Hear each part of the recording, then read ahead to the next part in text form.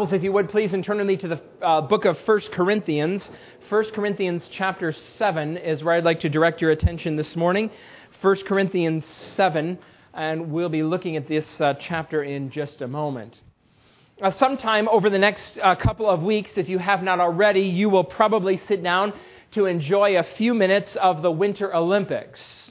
Do you have a favorite sport that you're looking forward to watching on television? The most popular sport for television audiences, do you know what it is? Figure skating. Figure skating, without a doubt.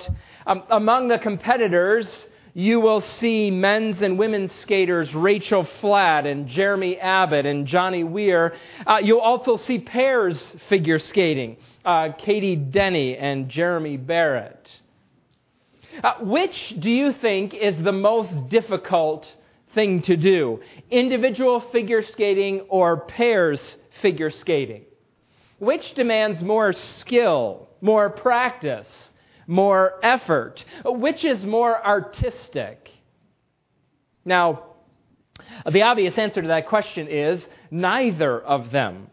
They each have their own set of skills, their own individual challenges, and their own particular artistry. There's not one that is better or more artistic than the other.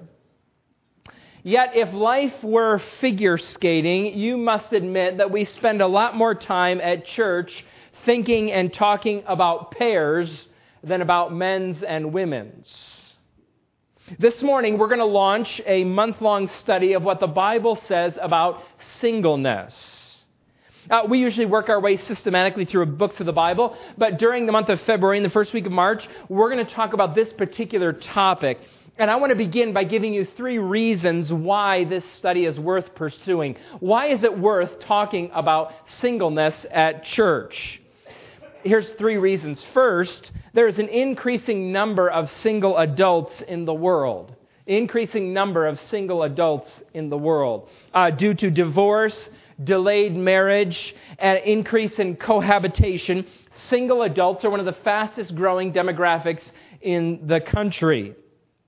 According to January 2007 story in the New York Times, 51% of women lived without a spouse in 2006. That was the first time ever that more women have lived without a spouse than with a spouse. In 1970, 36% of American adults were unmarried, about one-third in 1970. Today, the figure is 44, closer to a half. Here are some statistics about delayed marriage. Today, the average man marries at age 27.1 years. The average woman at 25.3 years. In 1960, 50 years ago, men married at 22.8 and women at 20.3. Men and women are spending 5 years longer as single adults than they did about 50 years ago. The single adult population is growing in our world, and unfortunately, most of them are outside of the church and not inside of the church. Why talk about singleness? Here's a second reason. Churches generally do not address the single adult population well. This is an area that churches don't have a good track record in. Most single adults believe that church is not for them, it's for families. I read of a church not too long ago where the Sunday school class for people who were in their 20s and 30s was called Pairs and Spares. Which is so bad, it's funny. It's awful. You're either a pair or a spare that we keep in the trunk for emergencies. Churches sometimes segregate single adults. You get put at the kids' table in the church's life. You know what I'm talking about? At the kids' table. When your family got together, when you were growing up, it was great. You'd sit with all your school-age cousins, and the thrill of the day was to see who could make Cousin Billy laugh hard enough to have milk come out of his nose. That was fun. But how do you get from the kids' table to the adults' table? If you want to fast track from the kids' table to the adults' table, you get married.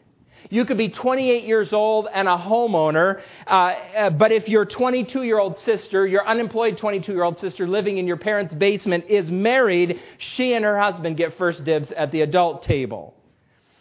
When do you get to be an adult at church? How do you get to the adult table at church? Church sometimes responds to singles by segregating them to some side ministry.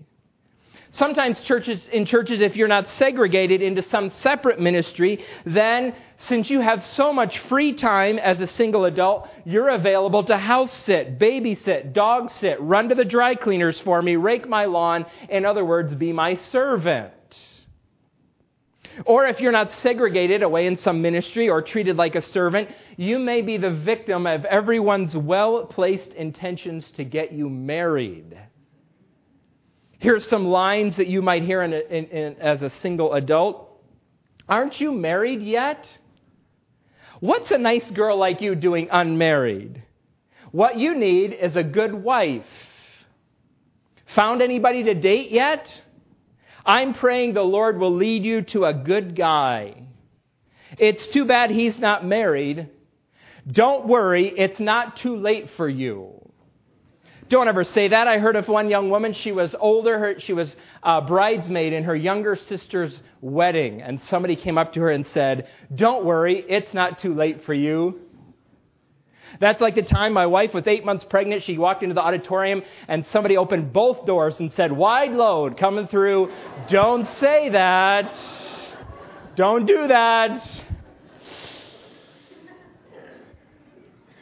Bill Flanagan once said, "Singleness is not a disease for which the only known cure is marriage." You ever treat single adults around you like that's true, like they have a disease and you need to cure them of it? We don't handle singles very well, which is maybe why they're more out there than in here. Here's the final reason why we're going to talk about singleness. We care about singleness because God does. God has an opinion on singleness. He has a goal for singleness. Marriage, it's true, offers a unique opportunity to glorify God, but so does singleness. Do you know what God intends for you as a single adult? Some people believe that marriage is uniquely God's domain, and someday, if you're lucky, you might get to play in the big leagues of His will, but as long as you're still single, you're stuck on the farm team. I hope that over the next few weeks, I can help set you free from many of the crippling emotional and social burdens you may be carrying so that you can run the race that God sets before you for however long He sets it before you as a single adult. God cares about how you live your life in these days. Here's my plan, Lord willing. This is what we're going to follow. Today we're going to look at 1 Corinthians 7. Then for the next 2 weeks, I want to consider some of the specific challenges that single adults might face, namely contentment and loneliness. Those two issues we're going to talk about over the next few weeks. I would add sexual purity to that list as a key challenge too. We seem to talk about that a good bit as we move systematically through God's Word, so I don't intend to devote a specific week to that unless there's an outcry from the elders. Then, the last week of the series, which is going to be on March 7th, I'm afraid that I'm going to undo the 3 weeks that we've talked about the goodness of involved in being single. But we're going to spend that last week talking about the transition from singleness to marriage. I fear undoing 3 weeks worth of work by talking about here's how great singleness is, and the last week, here's how to escape it. I fear that. But here's my plea. This is an issue that single adults face. And at the end, even of 1 Corinthians 7, Paul talks about it. So like Paul, I'm going to talk about the transition from singleness to marriage at the end of these 4 weeks. Well, that's the plan for the next several weeks. Let's begin, though, this morning by considering this chapter, 1 Corinthians 7, that is before us. Let me lay the groundwork here. The congregation in Corinth was one of the most difficult churches that Paul served as an apostle. They were often more influenced in their thinking by Greek philosophy than by the gospel. And Paul wrote the second part of 1 Corinthians, that begins in chapter 7, to answer some of the questions that they had sent him. And their first question was about marriage and singleness. There was a group in Corinth, probably led by some influential women, who rejected marriage. And they rejected marriage because they believed that the human body and everything associated with it was tainted, was polluted, was less than perfect. This is a very Greek idea. In Greek culture, in Paul's day, the body was considered a prison. It was considered something that captures you, that is polluted and that is bad. Its subject is sickness and decay. And your soul, on the other hand, was beautiful and free and liberated. So everything having to do with your body was bad. Everything having to do with your soul was good. And some in Corinth took the gospel and they inculcated that with that Greek idea. And so they said no to marriage and no to sex and the things that have to do with the body. Actually, they went in two different directions. On the one hand, some people in Corinth said, since my body doesn't matter and what I do with it doesn't matter, I'm free to go sleep with prostitutes if I want. And Paul addressed them in 1 Corinthians 6. On the other hand, there were people who were saying, since my body is unimportant and what I do with my body doesn't matter, I'm not going to do anything at all with my body. There were Corinthian wives or Corinthian husbands going to their spouses and saying, since I'm a Christian, my life is above. I'm giving up whatever is earthly, whatever is bodily, whatever is temporal. So no more marriage, no more intimacy, or anything else like that.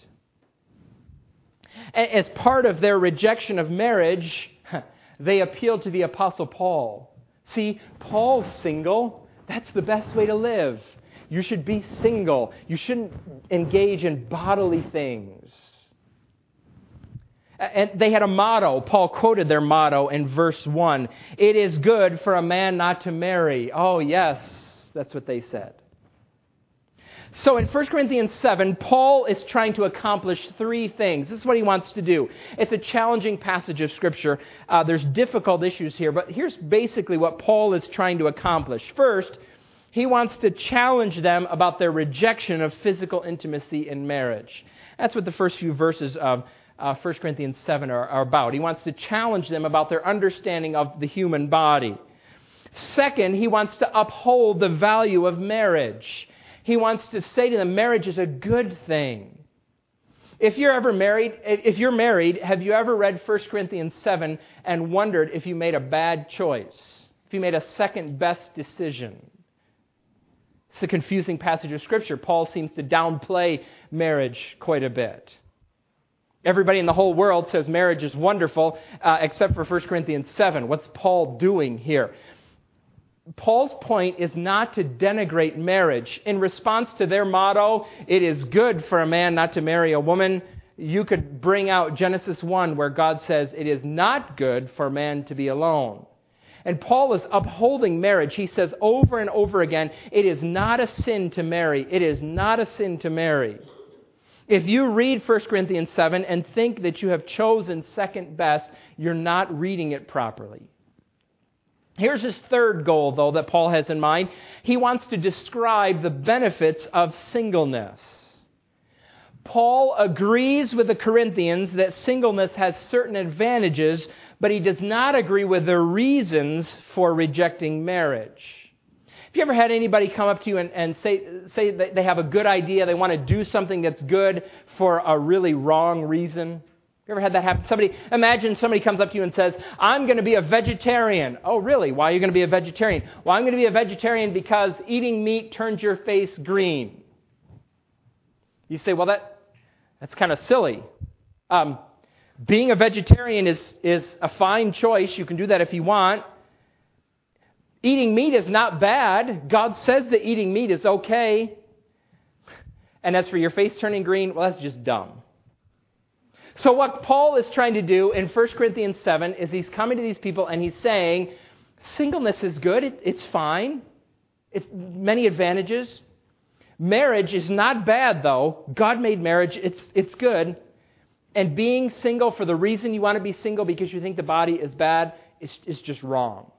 So that's what Paul's doing in 1 Corinthians chapter 7. With that in mind, what I want to do this morning is I want you to see four things in this chapter about singleness.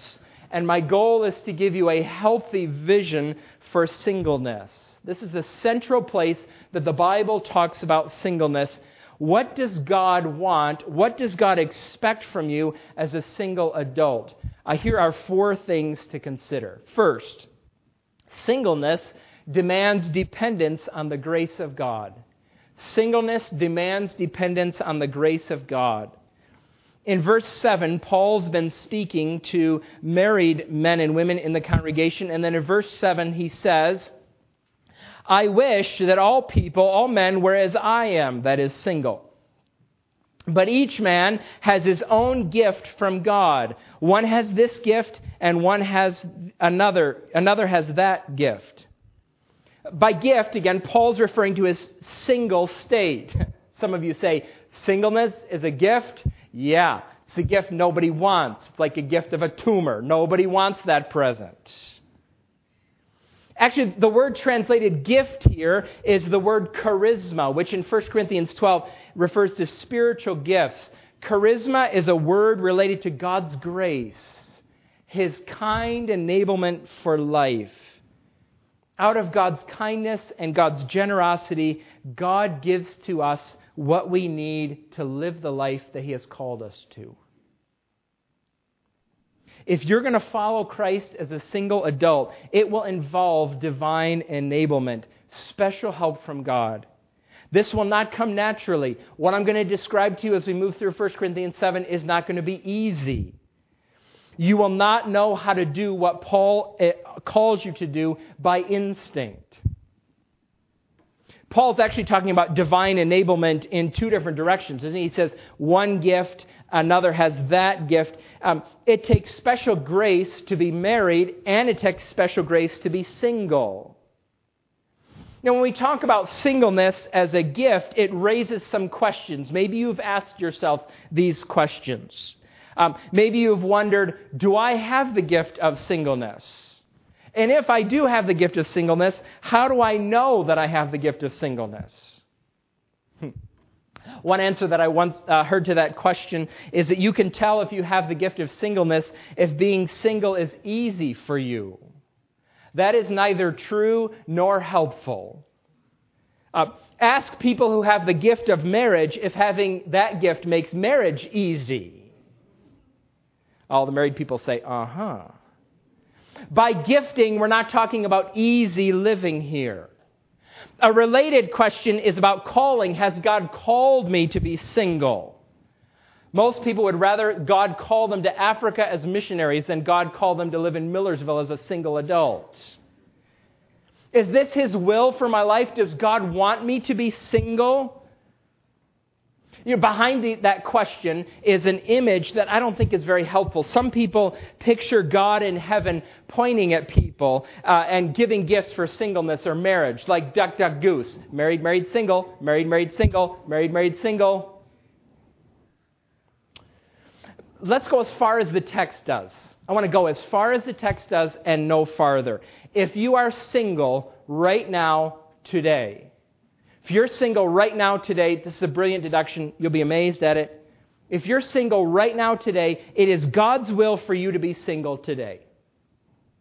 Right now. Maybe not next year. Maybe not next month. I don't know. But today, it is God's call on your life to glorify Him as a single adult. And if you're going to follow Christ well, you need God's grace. If you're going to get this right, it will be because you are crying out to God for help. Singleness demands dependence on God's grace. Second, notice this from the text here. Singleness makes sense in times of crisis. Singleness makes sense in times of crisis. Look at verse 25. Paul's writing about a specific situation that I want to address here. Verse 25. Now about virgins. One commentator argues that he's referring to unmarried young men there. Now about unmarried young men, I have no command from the Lord, but I give a judgment as one who by the Lord's mercy is trustworthy. Now, what Paul is saying there is he's not saying that his advice here is uninspired, like it doesn't belong in the Bible, like he wrote 1 Corinthians 6 by the Holy Spirit and 1 Corinthians 7 he's just kind of winging it. That is not what he's saying. What he's saying is that Jesus, the Lord, did not directly address this issue, but he, as an apostle who is trustworthy as an apostle, is going to address the issue. That's the distinction that Paul is making there. Just previously, he'd been talking about divorce, and Jesus spoke about divorce. He did not talk about singleness like this, like Paul is going to here. Verse 26. Because of the present crisis, I think that it is good for you to remain as you are. Look down at verse 29. What I mean, brothers, is that the time is short. Paul is anticipating a specific period of persecution and suffering for the church. My microphone is falling apart.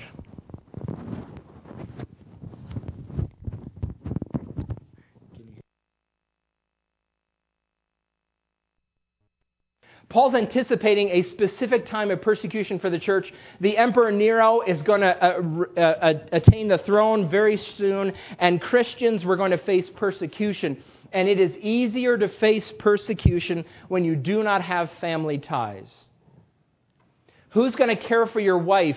Who's going to care for your husband? Who's going to care for your 3-year-old daughter after you've been fed to the lions?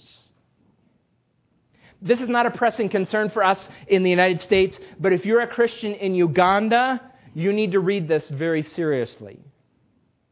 It is dangerous to be an evangelical Christian in India or in China. The United States is a historical anomaly. The rest of the world is not like this. And in days and seasons of persecution, those without family ties will find the road to be a bit easier. You know the name John Bunyan. John Bunyan spent 12 years in prison in Great Britain for preaching the gospel. It was in prison that he started writing Pilgrim's Progress. When John Bunyan was first arrested, he had 4 children at home, the oldest of whom was blind, and his wife was pregnant with their a 5th child.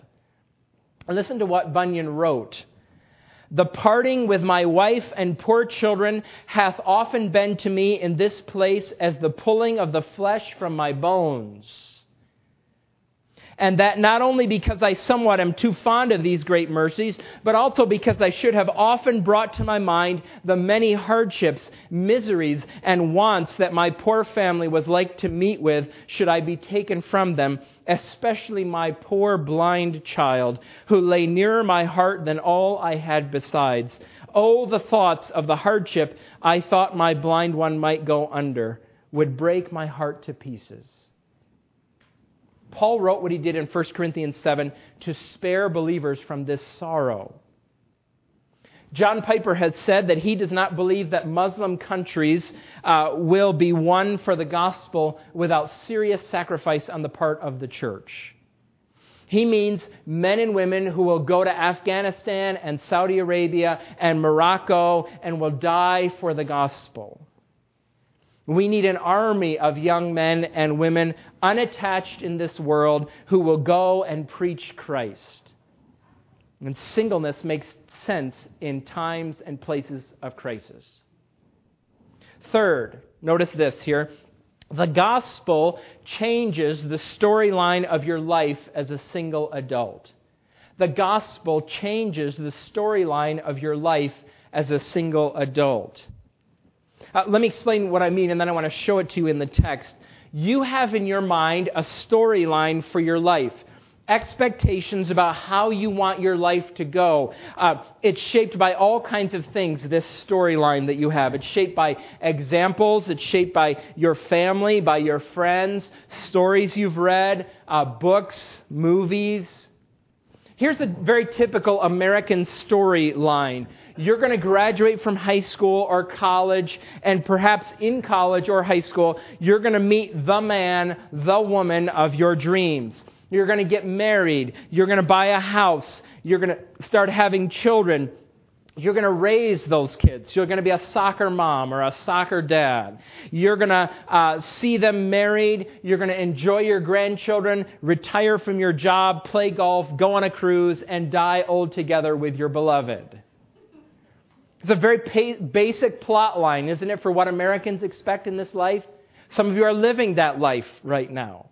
The very basic storyline. Do you know the problem with that storyline is that you can have all of that life and be completely godless. You do not need the gospel. You do not need Christ at all. He makes no appearance in 99% of the storylines that our culture creates in this world. Disney and Mattel want to sell your kids stories about princesses and castles and princes. They do not sell stories about redeemers. When you become a follower of Jesus Christ, though, the storyline changes. You get a new plot for your life. Paul describes that in two ways. He does it in verses 17 through 24. We won't look at that paragraph, but in that paragraph, Paul is saying that the gospel is triumphant in your life, even over things like whether you're a Jew or Gentile or whether you're slave or free. That's how significant the gospel is in changing the trajectory of your life. Look, though, at verse 29 and following, where Paul is talking about how the gospel changes the storyline of your life. What I mean, brothers and sisters, is that the time is short. From now on, those who have wives should live as if they had none. Those who mourn as if they did not. Those who are happy as if they were not. Those who buy something as if it were not theirs to keep. Those who use the things of this world as if not engrossed in them. For this world in its present form is passing away. Paul here is talking about basic human emotions, basic human functions, and in light of the gospel, they take on a new hue, a new importance, a new unimportance. They're different now because of the gospel. Because of the gospel, you think differently about buying and selling and rejoicing and grieving. You have different dreams. You have different goals. How attached are you to your dream of finding Mr. Right or Miss Right? Of that home that you can call your own? How attached are you to your retirement package or of growing old in the company of your children and grandchildren? Has the gospel changed how you think about those dreams implanted in you by Cinderella and by Sleeping Beauty?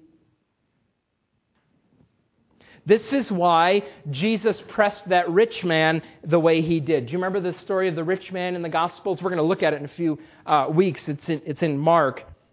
And this rich man came to Jesus one day and he said, "How can I know for sure I'm going to heaven?"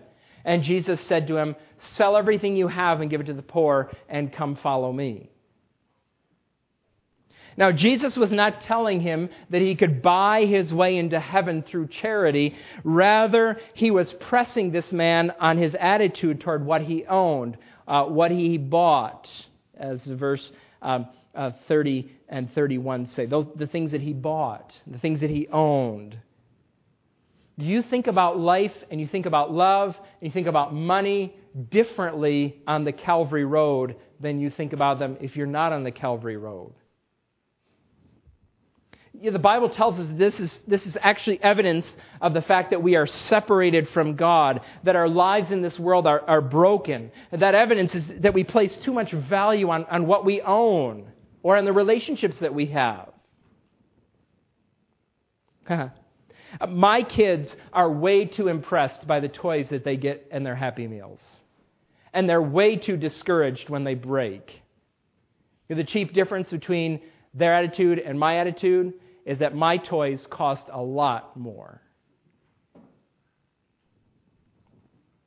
This is one of the evidences that we're separated from God. We live like the things that we own are eternal, like they're the secret to happiness.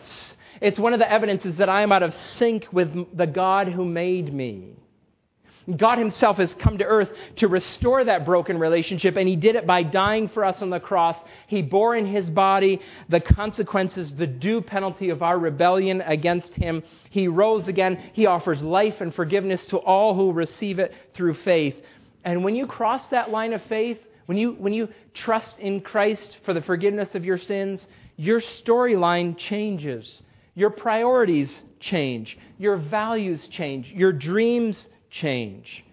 Don't settle for princes and castles or golf courses and retirement packages. You have the gospel to live for.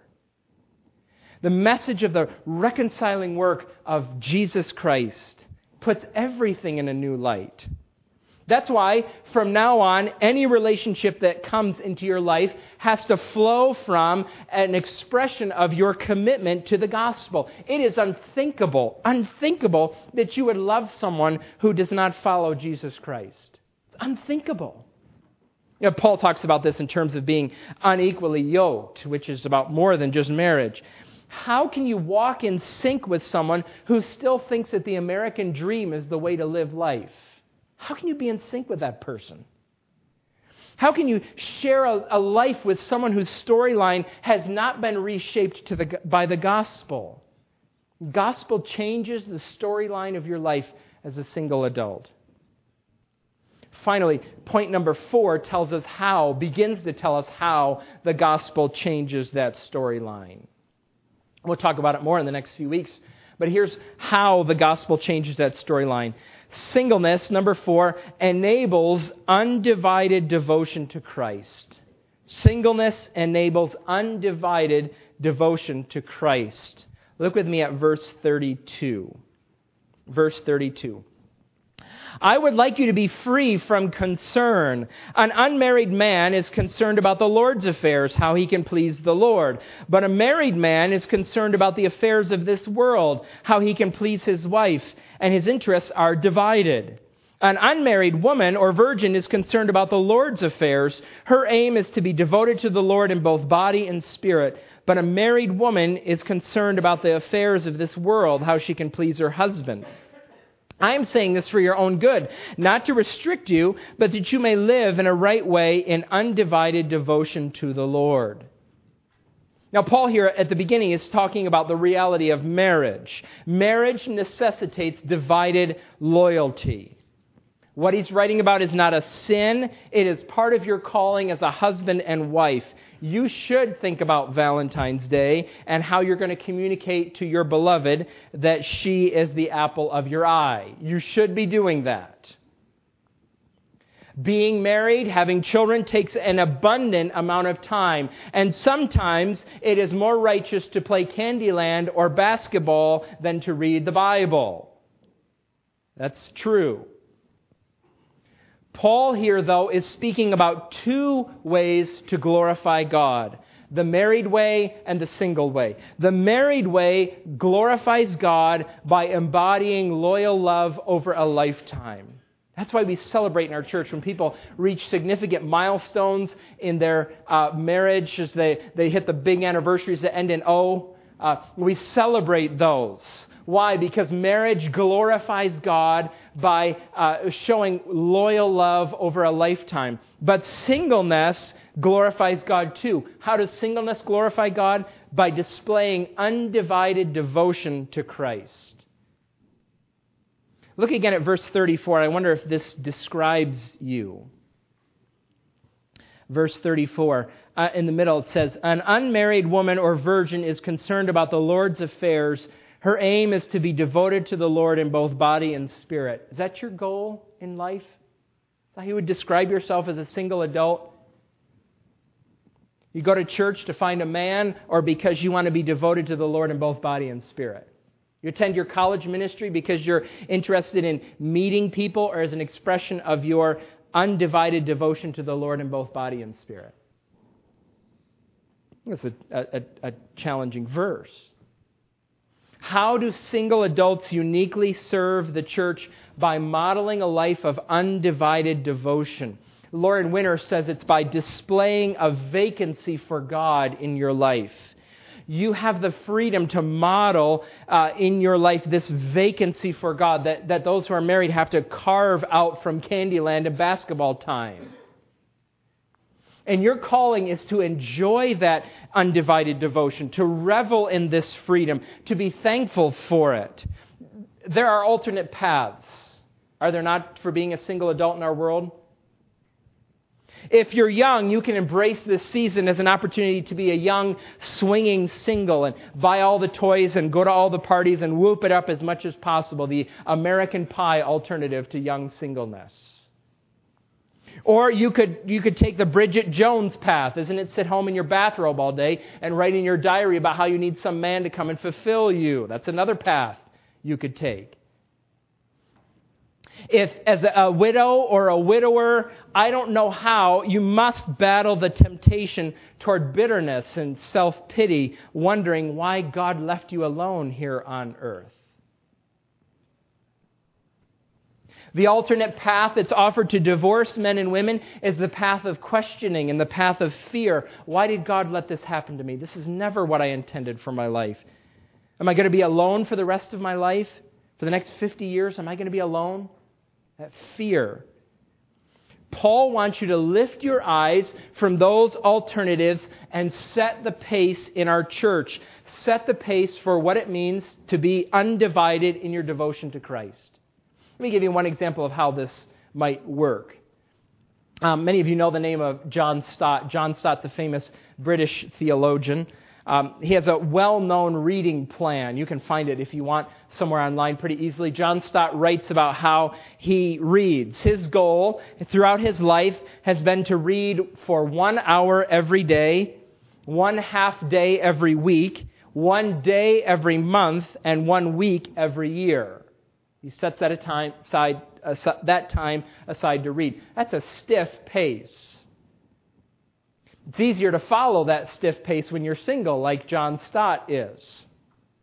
I can't do that, but I can read 20 minutes every day, or maybe half an hour every day, and John Stott's example challenges me about what I do. Your call as a single adult is to be a pace setter in our congregation. You set the speed for how you serve and what you read in this book and how you pray and when you disciple and how you share the gospel and how you go overseas with your time. You show us what it means to be committed to Christ without divided loyalties. You show how satisfying it can be to follow Christ every day, and you cannot do that with a game controller in your hand. And you can't do it if every movie that you watch makes you sigh because Mr. Right isn't in your life like he's on the screen. This is hard work. This is the work that the grace of God does in your life. It's not an easy alternative, but it's the best way to live. It's infinitely better than the American Pie or the Bridget Jones way to live. Infinitely better. This is hard, but it's magnificent. And for this hard task, we have Christ. The greatest hero in all of the Bible lived as a single adult. Actually, several of the heroes in the Bible were single adults. I'm thinking specifically of Christ, though. Contrary to Dan Brown, Jesus was not married. And the Bible doesn't say anything really about how he felt about this. Doesn't say how he dealt with the societal pressure to get married. What's a nice Jewish boy like you not married? There's nothing in the Bible that talks about that. Was Jesus ever tempted to be jealous of his married friends? We know that some of the disciples were married.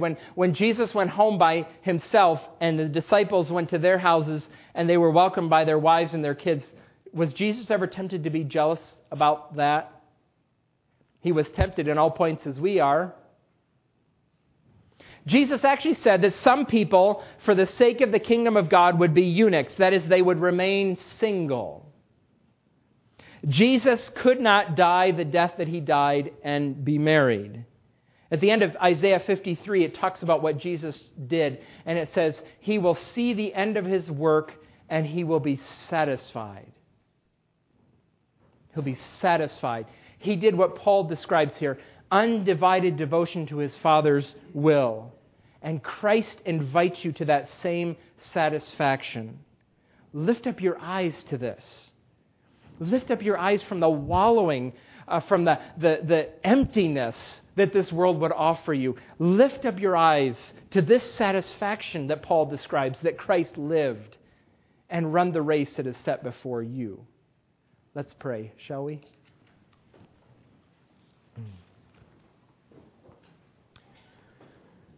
Father, what Paul challenges us to do is hard. It is difficult. It is outside of our expectations, and it is not often what we are encouraged to do.